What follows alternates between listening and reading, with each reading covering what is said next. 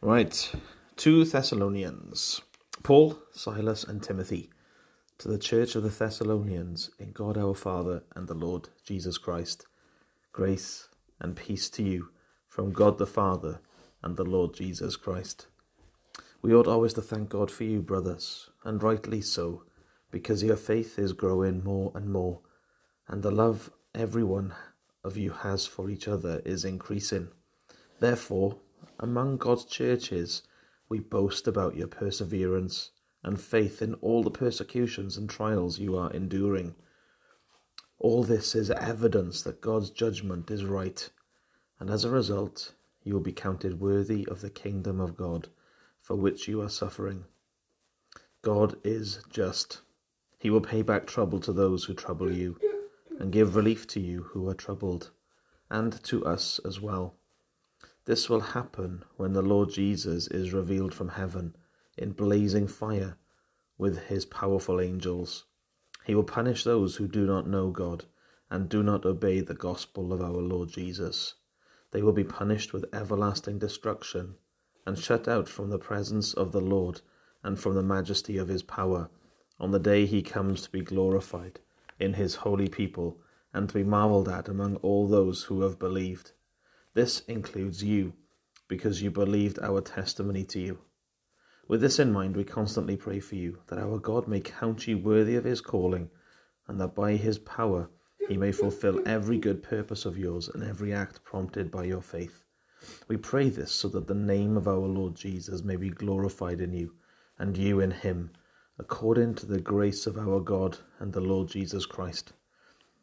Concerning the coming of our Lord Jesus Christ, and are being gathered to him, we ask you, brothers, not to become easily unsettled or alarmed by some prophecy, report, or letter supposed to have come from us, saying that the day of the Lord has already come.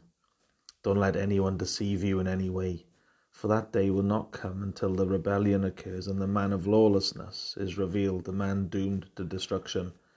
He will oppose and will exalt himself over everything that is called God or is worshipped, so that he sets himself up in God's temple, proclaiming himself to be God. Don't you remember that when I was with you I used to tell you these things? And now you know what is holding him back, so that he may be revealed at the proper time. For the secret power of lawlessness is already at work, but the one who now holds it back will continue to do so till he is taken out of the way. And then the lawless one will be revealed, whom the Lord Jesus will overthrow with the breath of his mouth, and destroy by the splendor of his coming.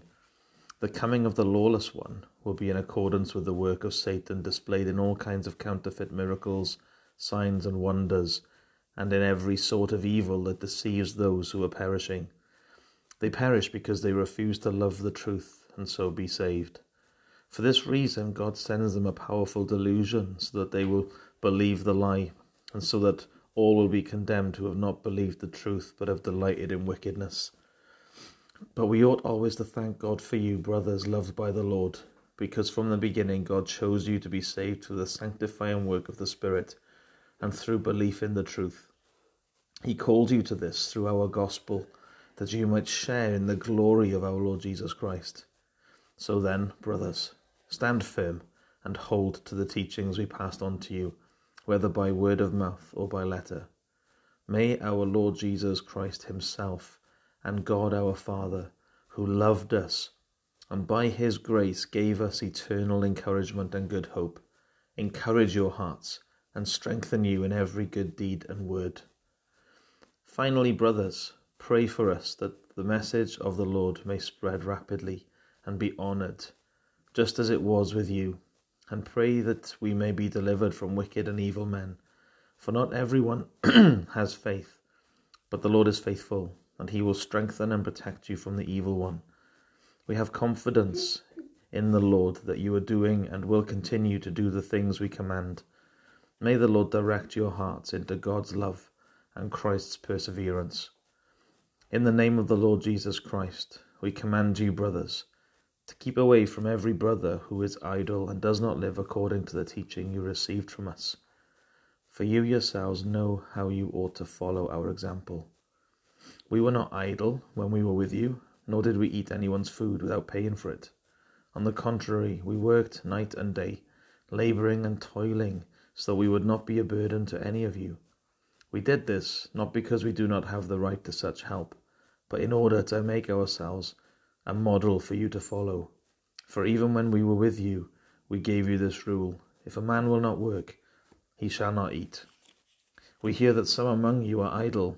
They are not busy, they are busybodies. Such people we command and urge in the Lord Jesus Christ to settle down and earn the bread they eat. And as for you, brothers, never tire of doing what is right. If anyone does not obey our instruction in this letter, take special note of him. Do not associate with him, in order that he may feel ashamed. Yet do not regard him as an enemy, but warn him as a brother. Now may the Lord of peace himself give you peace at all times and in every way. The Lord will be with all of you. I, Paul, write this greeting in my own hand, which is the distinguishing mark in all my letters. This is how I write. The grace of our Lord Jesus Christ be with you all. There's lots of benedictions in that one. It's a small letter. This is a good one, though. May our Lord Jesus Christ himself and God our Father, who loved us and by his grace gave us eternal encouragement and good hope, encourage your hearts and strengthen you in every good deed and word. That's nice, isn't it? So as you go off into your callings today, may he encourage your hearts. May he strengthen you in every good word and deed. That's cool. Okay, should we say the Lord's Prayer together? Our Father in heaven, hallowed be your name. Your kingdom come, your will be done, on earth as it is in heaven. Give us today our daily bread. Forgive us our debts, as we also have forgiven our debtors.